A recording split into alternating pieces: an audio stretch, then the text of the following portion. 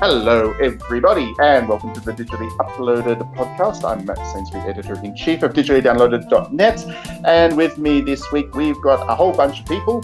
I'm not going to intro any of them. We're just going to get on with the podcast. No, of course I'm going to intro everybody. Since Trent said wow, hello, Trent. Hello. We also have Matt from New Zealand, Kiwi Matt. Hello, Kiwi Matt. Hello. Don't call me Kiwi, it's a slur. Okay. Person of New Zealand origin. We also have another person of New Zealand origin, Ginny. Yay. Hello, Ginny. Hi. And we have Harvard. Hello, Harvard. Wow. Hello. I thought we'd just go for wow today. Yeah, we're doing a lot of wowing. So we got a pretty packed and interesting podcast ahead of us. We're going to jump straight into it. We're going to go to some Hatsune Miku music. Then we're going to come back and talk about the games of April, which is very early, I know, but we have reasons which I will describe right after this music piece.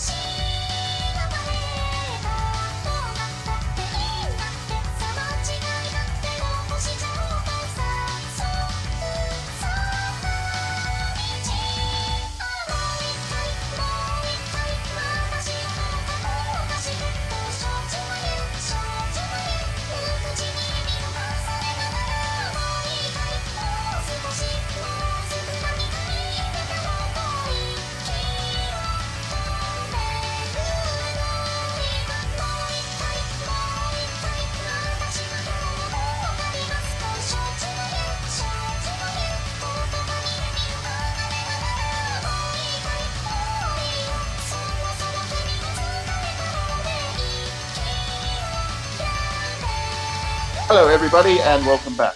Okay, so as I mentioned, we're going to talk about the games of April for reasons. I'm actually off to Japan next week, so we're not going to be recording podcasts. Don't worry, we've got plenty planned, but we do need to talk about the games of April nice and early this month. So, to run through them, first up on April 9, we have Phoenix Wright Ace Attorney Trilogy coming to Switch, which is pretty good, I think, for people who haven't played Phoenix Wright before, which is not many, but there you go. Also on April 9, we've got Zenki Zero Last Beginning coming out, which is a Spike Chunsoft dungeon crawler, which looks really good, actually, really interesting. I'm sure lots of people are looking forward to that one. On April 11, we have Earth Defense Force Iron Rain, which is going to be amazing because if you played the last Earth Defense Force, which was Earth Defense Force 5, you'd realize that that series has really hit its stride and it's a lot of fun.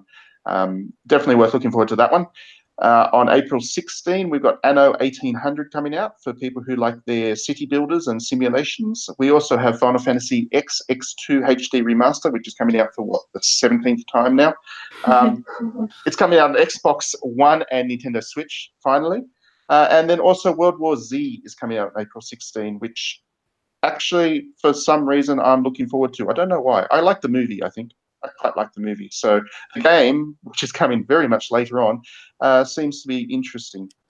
On April 23, we have Dragon Dogma Dark Arisen coming on the Switch, which is good for people who like that game. Not me, but other people. Mortal Kombat 11 also comes out on that day, so that's going to be good. I know Matt hates Mortal Kombat, but people who have taste in fighting games like Mortal Kombat.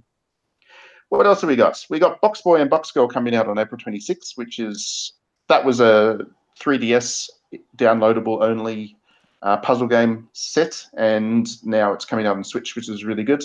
April 26 also brings us Days Gone. April 30. It's moving on from that one.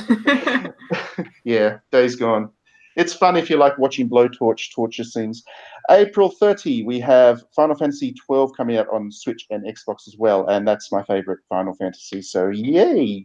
All right, so Ginny, what are you looking forward to in April? You've obviously got a whole bunch of games coming out in March, and you'll probably be having to pick up on the backlog then. But April still seems like an interesting month. Sorry, randomly, I can hear myself. Someone's not got something fully plugged in, or? No, I don't think anybody. That's just you. That was weird because I was hearing it, now it's fine, but anyway, it's all right. Would I have to leave the podcast if I said Days Gone? Yeah. Oh, Yeah, you would. Ginny. 100%. Okay. No, you're allowed. You're allowed to like bad I'm games, allowed. I am allowed. That's nice. Thanks for allowing me to stay here.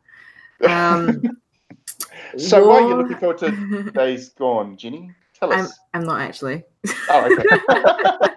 Maybe she likes the torture scenes. Don't worry. Yeah, you missed this one out, but Warhammer Chaos Bane is coming out.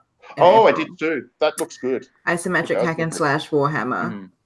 So that would be fun for me to play. I love Warhammer, as you guys probably know from the Warhammer games I've reviewed for digitally downloaded. So, and also Imperator Rome comes out in April as well. Oh, it does too. It does too. So love me some 4X games. So I'm going to love Imperator Rome, and also I studied I guess the history of Rome when I was at college, and so it's always been like one of my favorite time periods. So focusing definitively on Imperator Rome and just seeing footage that I saw last year at FDX Con about how good it looks, I'm super pumped for it. So those are the ones I think that I'm the most excited for.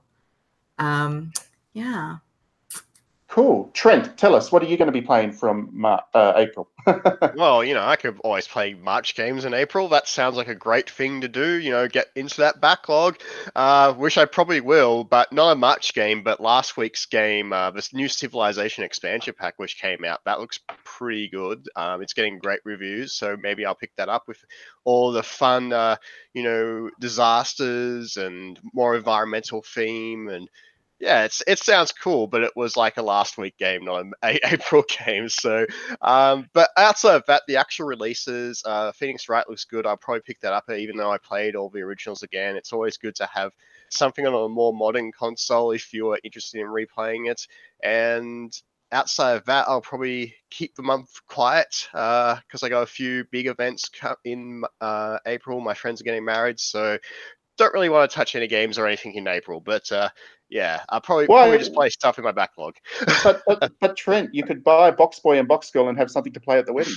Yeah. On the Switch. I'm like the best man. I can't be sitting there playing the Switch. That's the perfect opportunity to be playing the Switch. You're standing up there at the altar. And then if you're the best man, you have a duty to play the best console. That is true.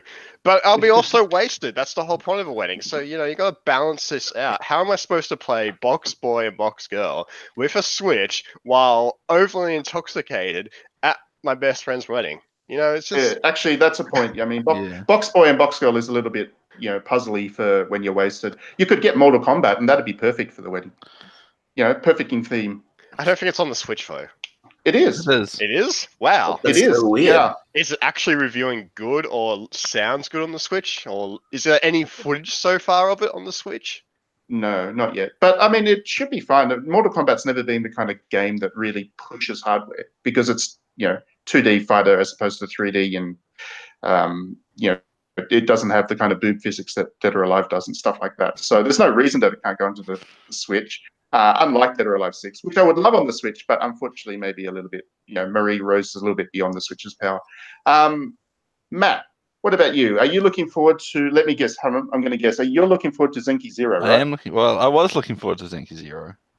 Oh, then you found out it got censored. And then I found out it got butchered, completely and utterly butchered to be made unplayable because they decided to remove a panty shot from the opening cutscene. And without that, there's just no point playing the game anymore. I mean, those things are always good fun. I love watching those controversies pop up because they're just hilarious. It's like, get over yourselves, just play the bloody game. Shut up. But on a more serious note, I am very much looking forward to that. It looks very interesting. It's like basically a dungeon crawler in the similar vein as all those other ones that have been coming out recently, like Mary Skelter and Etrian Odyssey, but without the drawing component.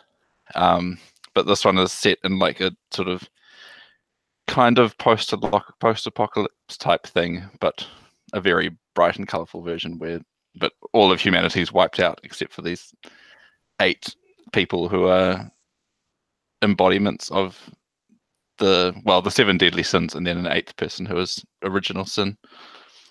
And so I think it's... I actually didn't know that. They're actually based on the 7 deadly sins. Yeah. That's cool. So I think it's going to be an interesting concept that'll take the story in interesting places.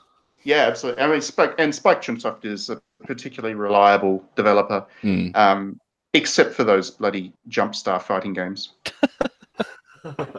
How they managed to screw those up, I'll never understand. But otherwise, they're a good developer, and the JRPG stuff especially is obviously their strength. So yeah, that's definitely an interesting one. What about you, Harvard? Coming to you last, which games are you looking forward to the most in April? I don't know if we'll get it, but this looks interesting. P-Cube is publishing another visual novel called Our World is Ended or something like that. Yes. It gives me a bit of like a Steins Gate vibe because it's about 8 guys who are making I think it's like an AR or VR reality game or something like that, and they get a vision into the future, and it's got all like this time travel sci-fi kind of aspect to it. Looks like it'll be pretty cool. Yeah, definitely. That wasn't on my list, so yeah, thanks for bringing that up. That does look like a good one. I like the visual style of it, and I like the way P-Cube localizes games too. They're a pretty good localization outfit for sure. And then I just wanted to mention one that nobody else mentioned, but I'm personally looking forward to it. I don't care if you guys aren't, but I am. Earth Defense Force. I love Earth Defense Force. I'm really looking forward to Iron Rain. I actually played it a little bit. I played a demo of it at TGS last year, and it is a cut above Earth Defense Force 5, which I absolutely loved as well. Definitely looking forward to that game. And if you haven't played an EDF game before, you kind of owe it to yourself to play one. I mean, I'm not going to try and force you to play one, but you should. Because they're great. They're fun. They're shooters, but they're also B-grade trashy shooters, which are just hilarious. Deliberately B-grade trashy shooters, and they have a very Ed Wood sci-fi kind of vibe to the way they do the sci-fi, and yeah, it's great. I don't know. Have any of you actually played one? Nope. I really want to. I've played a little bit that one time when I was at your house, Matt. Oh yes, that's right. Yes, that's. Yes. I enjoyed that, and I really liked the look of them. One thing that it had me slightly concerned about Iron Rain, and it's probably not accurate, but I read something about saying that it was trying to be a more serious take on a franchise that is deliberately very not serious, and I wasn't sure how that would work out. Well, if that happens, then I don't think there'll be a score low enough I can give the game, because the whole point of these games is to be stupid and hilarious. I mean, Yeah. you want them to play fairly well, and they do. They don't play as tightly as a Call of Duty or whatever, but they play well enough for what they're trying to do. But you want the silly themes, and you want the nonsense monsters and all that kind of stuff. I really hope that they don't try and make it Dude Bro serious, because if they do, that's it for the series as far as I'm concerned. What if it's Dude Bro serious, but it was like piss taking Dude Bro serious? Oh, that's fine, and that's what Earth Defense That's what it is, does yeah. too. Yeah, it absolutely takes the piss out of those kind of dude bro serious games. So yeah, I don't know. You've got me concerned now, Matt. Thanks a lot. I'll try find the source of what I heard that claim. Go and research It might it be now. completely Yeah. baseless. Hopefully, it's baseless. Okay, and on that note, we're going to go to some music, I think. What are we going to play? Let's go. I'm going to point at the screen. Harvard, pick a song. What? Yep. Is there any good Earth Defense music? Defense Force music? No. No. What do you mean no? I mean, it's like the rest of the game. It's kind of deliberately bad. Actually, that's a perfect thing to play. Okay, just because that way, Alan has to listen to it when he's editing it. So yeah, we're going to play some Earth Defense Force music, and we're going to come back and talk about Caligula Effect. From any alien attack, from vicious giant insects who have once again come back. We'll unleash all our forces, we won't cut them any slack. The EDF deploys. Our soldiers are prepared for any alien threats. The Navy launches ships, the Air Force sends their jets, and nothing can withstand our fixed bayonets. The EDF deploys.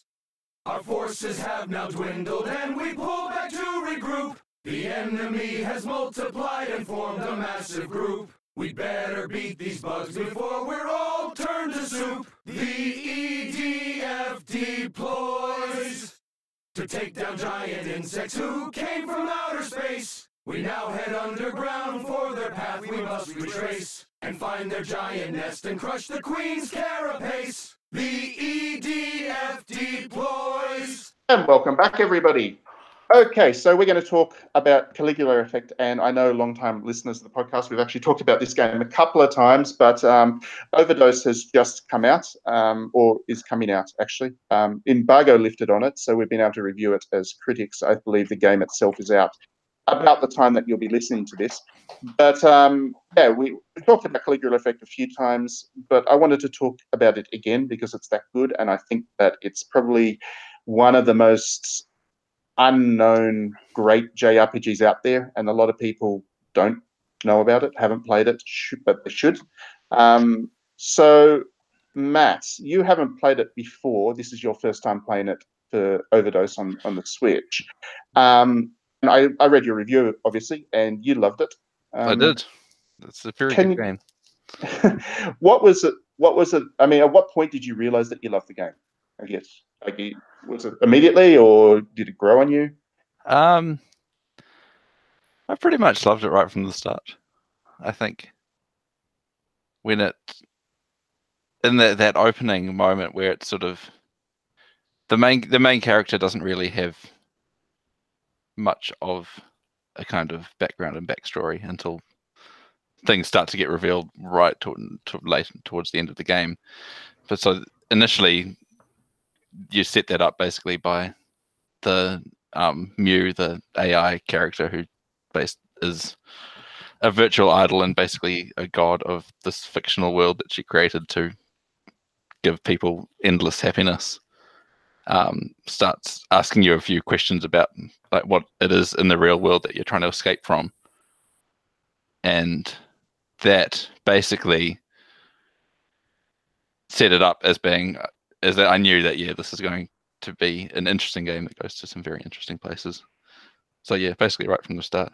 And then I got into the first battle and played through like the tutorial for the battle combat system, and that was just blew my mind away by how interesting it is. Yeah, it really is an amazing combat system. We've never seen. There is nothing like it.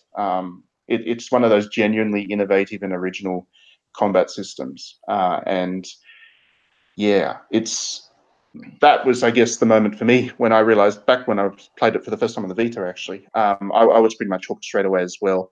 But for me, I guess it was because the character of Mew is quite obviously Hatsune Miku, so, that was always going to sell it to me. And yeah, I just find it really interesting the way that it is such an interesting look, I guess. The overall game is such an interesting look about virtual idols and that kind of the increasing ability that people have to remove themselves from the world, to indulge in these kind of fantasy constructions and in the digital space. And that's certainly something that you can kind of see in the real world as well. And people are removing themselves from the real world to live in those kinds of the spaces of their own creation. So yeah, I found it a very interesting examination of real world issues as such. And when I got to speak to the director, I realized how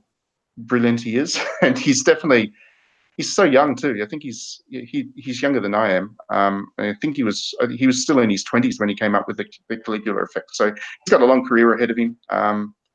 And hopefully he doesn't decide to try and go mainstream.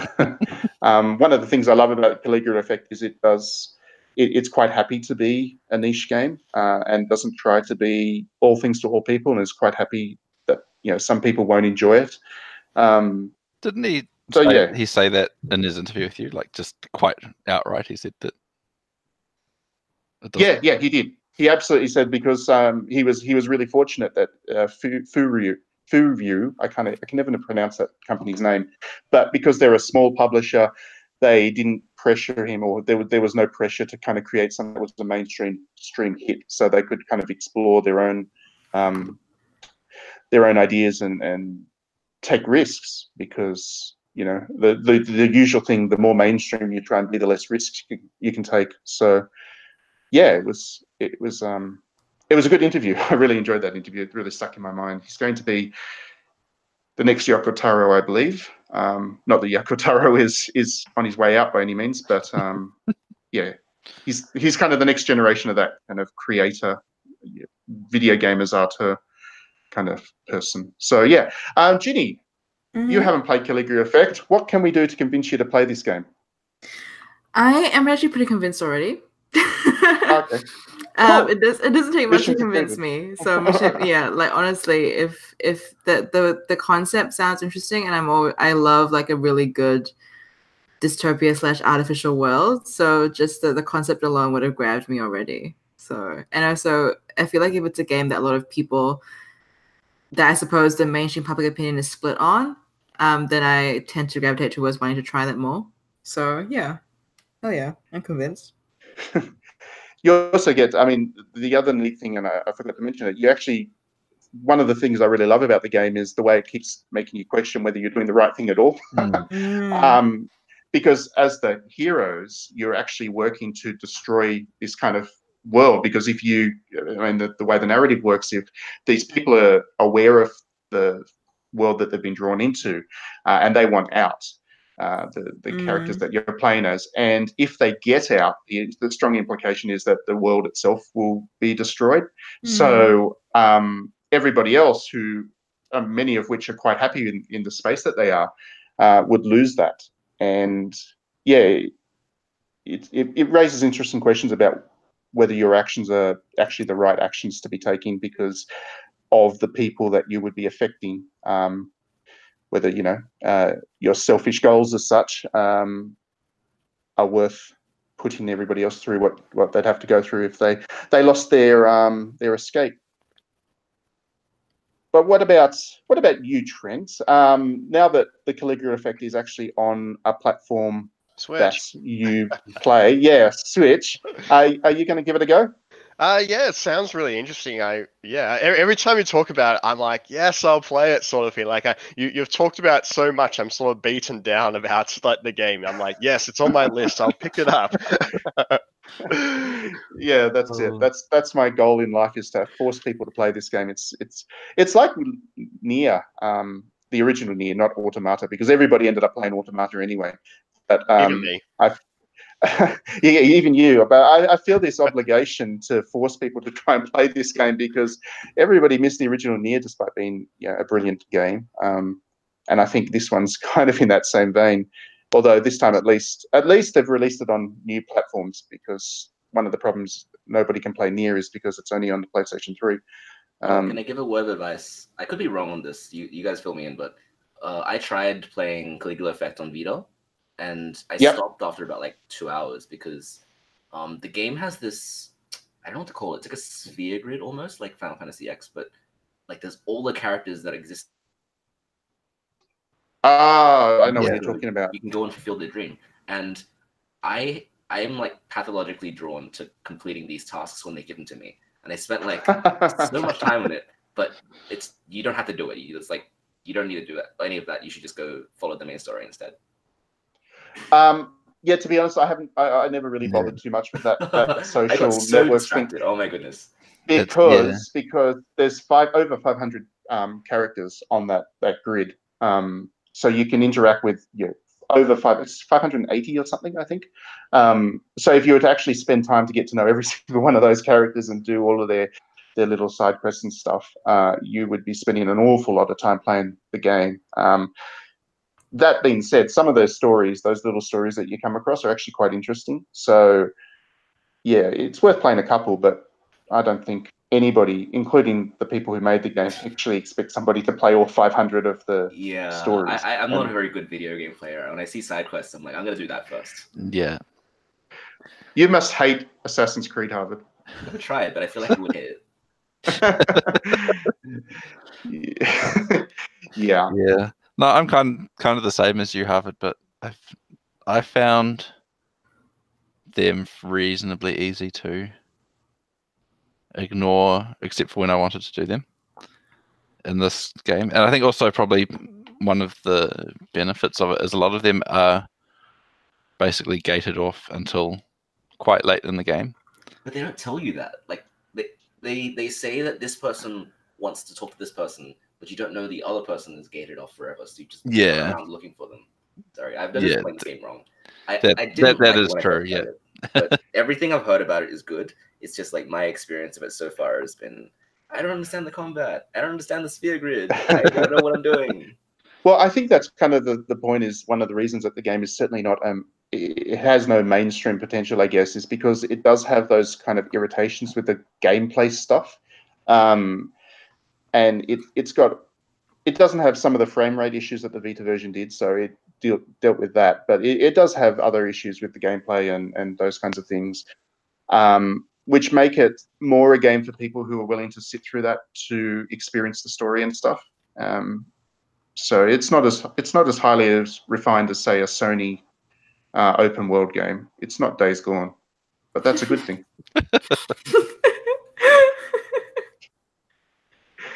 I can talk about Days Gone now. Yeah. The embargo on the preview lifted, so I can really go heavy now. It's any publicity is good publicity, I guess, when it comes to Days Gone. Matt, I read your preview and you sounded so excited about it. Yeah, you're so positive. It was basically like, this is the best game ever. Yeah. I was actually very, very professional, mature with that preview. And here's the companion podcast where I completely destroy that illusion. I acknowledge that it's a game that a lot of people will like. I acknowledge that, I did the right thing, and then I just laid in with some of my own opinions towards the end of the preview. They shouldn't have torture scenes. I don't like that. All right, we're going to music. One of the other great things about the Caligula Effect is its music. It has an amazing soundtrack, an absolutely amazing soundtrack. And we're going to play one of the songs from it. It's the song from the first dungeon. I can't even remember the name of the song, but it is my favorite piece of game music ever. So we're going to play that. We're going to come back and we're going to talk about the PlayStation Vita, rest in peace. Alan, you should just put on a song from Days Gone.「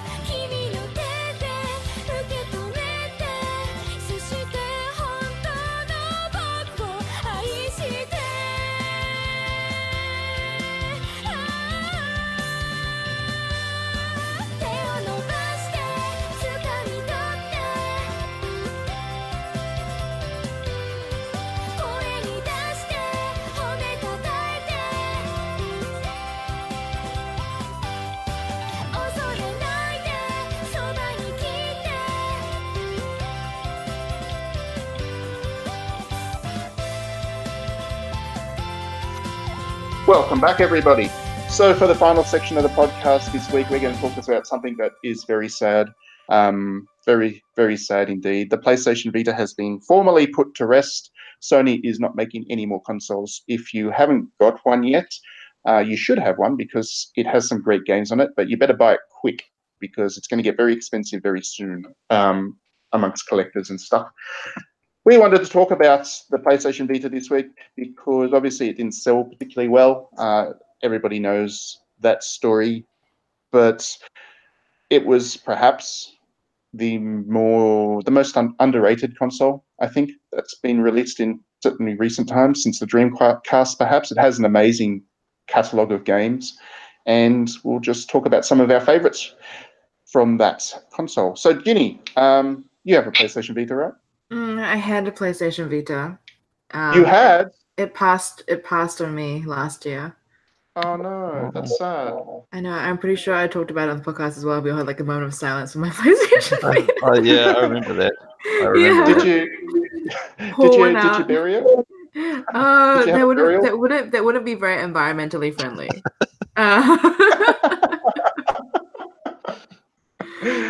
But yeah, I definitely. Okay, well, from your time with the, what were some of the highlights, I guess, of your time with the Vita? Were there any games that kind of really stood out? Gravity Rush was one of them. Yes. Yep. Persona 4 Golden obviously was another one of them. Conception. Oh no! Oh, I love that game. That is a great game. That was actually great. I even played Conception 2. Don't ask me why. You played both? Oh, why? The sequel, you know. You should never apologize for liking Conception, Ginny. It's a great game. And let me actually, obviously the Persona rhythm games were amazing when they were on the Vita. I don't know, it's hard to think about them now, but I just really, really enjoyed my time with the Vita. Like, it wasn't even that I feel like the Vita is a better portable console than the Switch. Like, I fully admit that I am a Switch convert and I don't think the Vita is a better portable console than the Switch. But I think that the games that I loved back in the day on the Vita could only have come out on the Vita. Do you know what I mean? Like, there was just no other ecosystem for you to access the games like that. And like the original Monster Hunter games, for example, like there was just no other real vehicle to access them that way. The original God Eater games and stuff like that, Super Robot Wars even. Like, so it's just, I think the Vita, I remember the Vita as a very unique ecosystem whereby a lot of indie games, a lot of Japanese games that are maybe now part of mainstream franchises because of how the world has become, I don't know, more open or more globalized or whatever. Back in the day, the only way to play games like Conception was on the Vita. So I credit the Vita as a platform that gave a lot of games the chance to flourish and introduced me to a lot of my favorite genres. Yeah. I think also we should credit the Vita for really helping the explosion of visual novels in the West as well. Without the number of visual novels that ended up on that console and then localization, companies picking them up for that console as well, I don't think we would have seen the same popularity of visual novels. I don't think the explosion of them that are on PC now would have necessarily happened because the Vita was kind of the console that proved there was a market for that stuff in the West. And I love my visual novels, and I certainly played a lot of them on the Vita. Danganronpa was the one. Yeah, that's true. I think got me really into visual novels as a genre. Danganronpa really got me into them. But what about you, Matt? You still have a Vita? You still play it, right? I still have a Vita. I still play it. I've been playing it a lot recently because it's basically the only way these days to play Final Fantasy VIII in its original form. I get that. Yes, it's true. It's so true. It's sad, but true. It's on Steam as well, but apparently the Steam version has issues. I've bought it on Steam, but I haven't played it. Apparently, it's based off the original PC version, which wasn't great to begin with, and had like a lot of. They basically, because of the whole issue of, we finished the game, so we deleted everything. When they were then making the original PC port, they basically had to reverse engineer the whole game. Yes, so the only version of Final Fantasy VIII that Square Enix does still have is that PC version, which is not very good at all. So yeah, the original console data is all gone, which is very sad. But if it's really terrifying because it means that Square Enix is probably at some point going to remake Final Fantasy. I just don't want that. No. I mean, looking at what they're doing, Final Fantasy VII is just brutal. It's cruel. I've been playing it a lot recently, and it's better than I remember it from when it first came out, and I liked it a lot when it first came out, and I think it has aged surprisingly well, even compared to like Final Fantasy VII, which if you play the original PlayStation version these days, the age of it really shows. Yeah, see, I was never a fan of Final Fantasy VII that much. I know that's blasphemy to say, but Final Fantasy VII for me was an ugly mess of a game, really. Even back when it was new and exciting. Whereas Final Fantasy VIII was better made, just in general, and it was more interesting. It was more original. I found the characters to be better. Yes, even Squall, I liked him, believe it or not. I like Squall. Yes, I'm admitting it on the podcast right here in front of our millions of listeners, because we of course have millions of listeners. I like Squall. But yeah, Final Fantasy VIII is a great game, and you're right. PlayStation Vita is pretty much the only way to play it, unless you go and get yourself one of those PlayStation TV units and play it on the home TV. You can do that as well. Trent, you never had a Vita, did you? No, I got a Vita. Oh, you got a Vita, did you? Did you I did get a Vita. I did play it. I had the one of the original models, not the refurbished, more plasticky, ugly one. And yeah, the OLED screen. OLED screen. Yeah, I had one of them. So I guess I started with Persona 4 on it. So that was my introduction to the Persona series, and I absolutely loved it. And yeah, as you said earlier, Danganronpa introduced you to visual novels. At least made you love it, and I guess I loved Danganronpa when I played it on the Vita, so that got me introduced into Danganronpa. I had PlayStation Plus at various stages, so I had some really weird games which just came out on the PlayStation Plus system at the time, which was really, really good that they did it back then. But it's a shame they don't do it as much now, is when, all the weird indie games were on PlayStation Plus. Like, you go and add it and then be like, oh, this is like the PS4, I have like this Super Monkey Zoo game or whatever it is. And that's Super Exploding Zoo, that's what it is. And it's like the best game ever. And they just don't do that anymore on PlayStation Plus. Like, it's disappointing. But yeah, basically my whole Vita experience was visual novels, which were only on Vita, and weird PlayStation Plus stuff. And JRPGs, of course, right, Trent? Oh, you probably didn't play so many of them. Probably not. You really put him in a corner there, man. I mean, Caligula Effect is an obvious one. It got its start on Vita, and I love that one. Another one that I know Matt and I both agree is absolutely amazing, and we wish that Sony would stop making Days Gone so it could make more of these, is Orishika. Orishika is an absolutely amazing JRPG, which Sony published on the Vita. Last time Sony was really creative, really. Actually, that's a pretty harsh thing to say, but but is it I'm wrong? running with it. Is it wrong? wrong? It's not really. Orishika was an amazing JRPG. If you do have a Vita still and haven't played it, I definitely recommend you go and grab that one, because you will remember it. That is for sure. What about you? Oh, sorry, Matt. Go. I was going to say Orishika it's basically like a living ukiyo-e painting. Yep. And with a story that kind of captures that same style of storytelling, I guess, and that same sense of fantasy that those paintings conveyed, and a very interesting generational system where all your characters, because of like a curse in their bloodline, they live for about 2 years, and they just age very rapidly, so they live a full human life in the span of about 2 years, and then so a big part of the game is passing on their abilities and traits and things to offspring to keep going. Yeah, absolutely. It's a bit like Conception, Ginny. Yes, I agree. You create generations of kids and stuff, Yeah. and then send them off into the slaughter mines. It's a game. It's a game about. Let's It's a game lose. about family and legacy. Okay, very important messages to pass on to other people. Yeah, it is less. Orishika is less lewd than Conception, but Conception wasn't so bad, really. It wasn't so bad. It's not as lewd as people think it is. Like, there's not a lot of explicit lewdness. It's just like it's. I was just gonna say, like, I realized I was gonna say, oh, it's not that lewd. It's just a lot of misogyny. I realized how bad that sounded.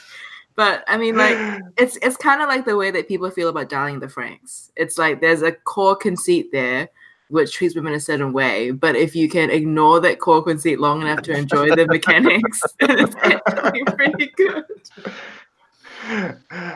Yeah, I just love how in Conception the whole breeding system works because it's so oddball. They like touch fingers or something, and then all of a sudden it's like kids appear. Yeah, exactly. It's like Avatar, but like more intense. Like they just somehow like they osmosize into each other. Look, who knows? Okay, let me just tell you, there was no scientist working on that game. They didn't have any expert advice. They were like, "Excuse me, sir, how does children work?" No one asked anybody that when it came to Conception. They were like, "Okay." The scientists to get to that point, they just really didn't care about. They just looked around the studio. They were like, "Who knows how babies work?" And people were like, "Nope." No one was listening. All their headphones in, and the guy was like, "Sweet, this idea that I made up is gonna work fine." This is not the Conception I remember. Like, I was excited for the game. I didn't play it, but like, it sounds like I knew only the basic mechanics of the game and didn't really, this is just like blowing my mind that Conception was this horrible, dark, secret game which no one played. Oh, I mean, I played it publicly often. Like, it was not a secret, Trent. Okay. Aren't they actually bringing that one? They're doing a new one, aren't they? Aren't they doing a remake? I feel like I heard something about that. And you know what? I'm going to be sucking in for a third time. I play Conception 2, mothers. Okay, I'm going to do it again. Don't worry about this. To clarify, the reason why I always get so angry is because I wasted my entire life finishing the whole of Conception 2. So Conception I can never get that time back ever again. Conception Plus has been announced to the PS4, everyone. I hope you're ready. Yeah, there we go. HD Conception. Brilliant. Yeah, my wallet is ready. Okay. And we're pretty much out of time for the podcast this week. Oh, can I we're going to give a beta thing? I was just about to give you a lovely segue there, Harvard. Oh, sorry. You ruined it. I was just going to say we'll wrap things up with a bit of music from Conception, but just before that, Harvard, just to finish off, tell us your kind of pick of the Vita. Give us your impressions or what you love most about the console. So I like it because it was that era that Sony like Japan studio was given just free reign to make whatever they wanted. So there's really cool games like Jenny mentioned, Gravity Rush and Freedom Wars, and a lot of other studios are making cool stuff as well that were like new Japanese IPs. Whereas the Western games are just, how can we get our existing IP down into a less powerful thing? So if you ignore like the Killzone and the Resistance and you go for like the stuff that you've never seen or heard before, you get a really good experience. But what I really wanted to shout out is that you have the whole back catalog of like a lot of PS1 games as well. And there's some really good games you can't get anywhere else just on that Vita store. And yeah, absolutely. Yeah, I mean, it's like Matt, but Ridge Racer Type 4 is like the best racing game, like a very stylish racing game from the PS1 era that everyone should go play. Yeah, absolutely. And like Matt mentioned, also Final Fantasy VIII, and there's a couple of hundred, I think, PlayStation games on there that you can play, fully compatible on the Vita. So a beast of a console. Sad that it's gone, but I guess we'll go play our Switch now. All right, we're going to some music from Conception to finish things off, and we will see you all next week. Thanks very much for listening in.